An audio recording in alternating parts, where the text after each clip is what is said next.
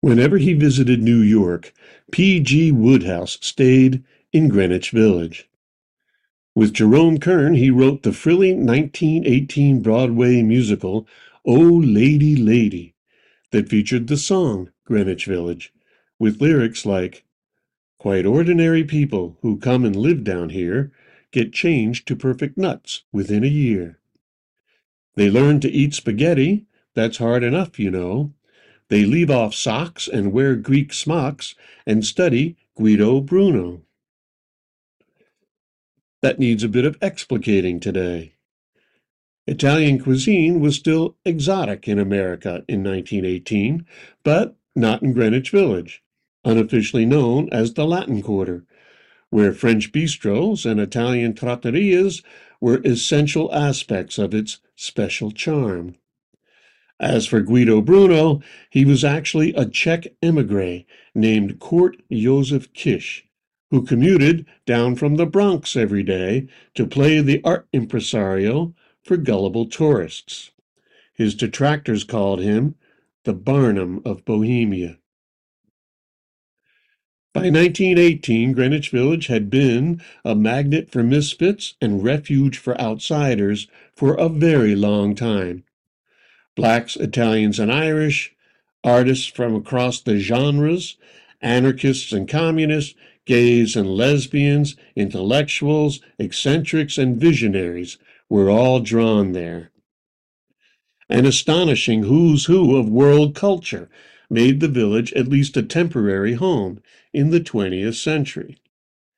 Some came as refugees, but most were self-exiles who came because this tiny speck of real estate, a neighborhood they could stroll through in 20 minutes, was the one place in America where they were not only allowed but encouraged to live and express themselves freely. It was famously said that Greenwich Village wasn't a place at all, but a state of mind. Before the village was even a village, it was a zone for the cast out.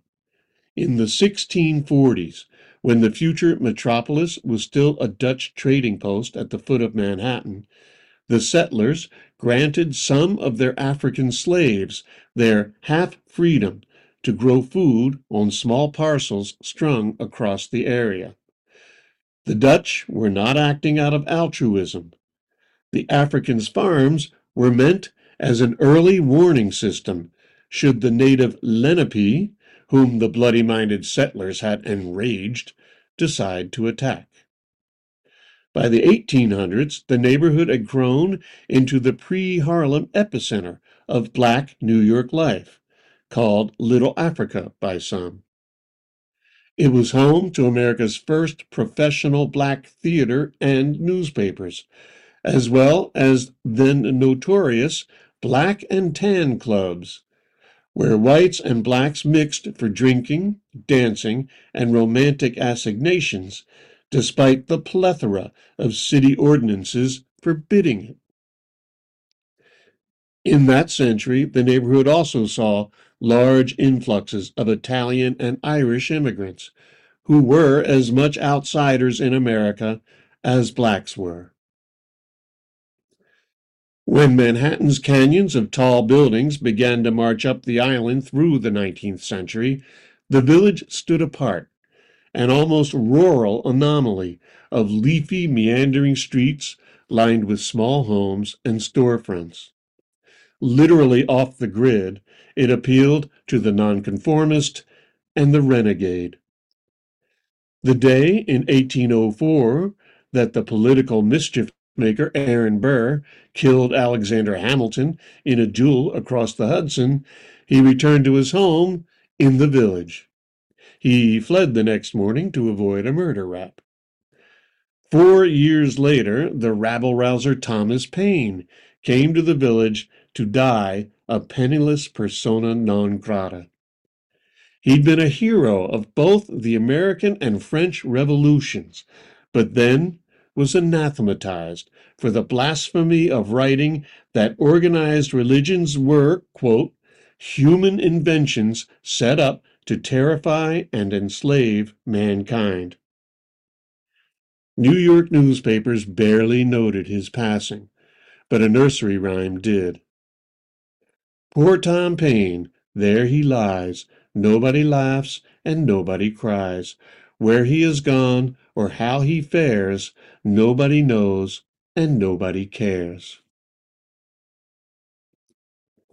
In 1845, Edgar Allan Poe was living on the village's Amity Street when the publication of The Raven brought him his one brief flicker of success. 10 years later, another literary outsider, Walt Whitman, self-published Leaves of Grass to almost universal denunciation as lurid obscenity.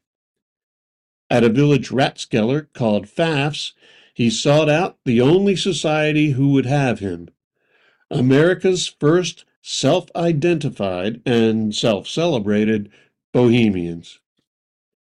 The idea of bohemianism came to New York from Paris and London in the 1850s, to be sniffed at by the New York Times, but embraced by the Pfaff's crowd, a gaggle of frayed-collared journalists and poets, struggling artists, and actresses with somewhat salty reputations. Among them was an Irish writer, James O'Brien, who squandered a modest fortune on drink and dissipation and liked to settle literary arguments with his fists, ending his evenings quite often in the nearby Jefferson Market jail. His friends nicknamed him Fitzgammon O'Bouncer. Jane McElhenney from Charleston, South Carolina, came to New York to pursue an acting career. Her stage name, Ada Clare, was surely a play on the Southern Belle's common exclamation, Ada Clare. She had a son out of wedlock, and rather than hide the ruination of her reputation, as was common at the time, she brazenly handed out calling cards with the shocking announcement, Miss Ada Clare and Son. When she died, horribly, of rabies in 1874, Whitman would eulogize her easy, sunny, free, loose, but not ungood life. And there were the young men who, a century before Greenwich Village became synonymous with gay liberation, discreetly returned Walt's glances. In 1861, the onset of the Civil War broke up the Pfaff's crowd. But after the war, through the greedy boom years of the Gilded Age, so called by Mark Twain, on and off again village resident, while the stiff-collared Victorian bourgeoisie obsessed over minutiae of etiquette and sublimated their desires, Greenwich Village's reputation spread as a tiny sanctuary for those who rebelled against all that. Artists, intellectuals, political radicals, sexual explorers.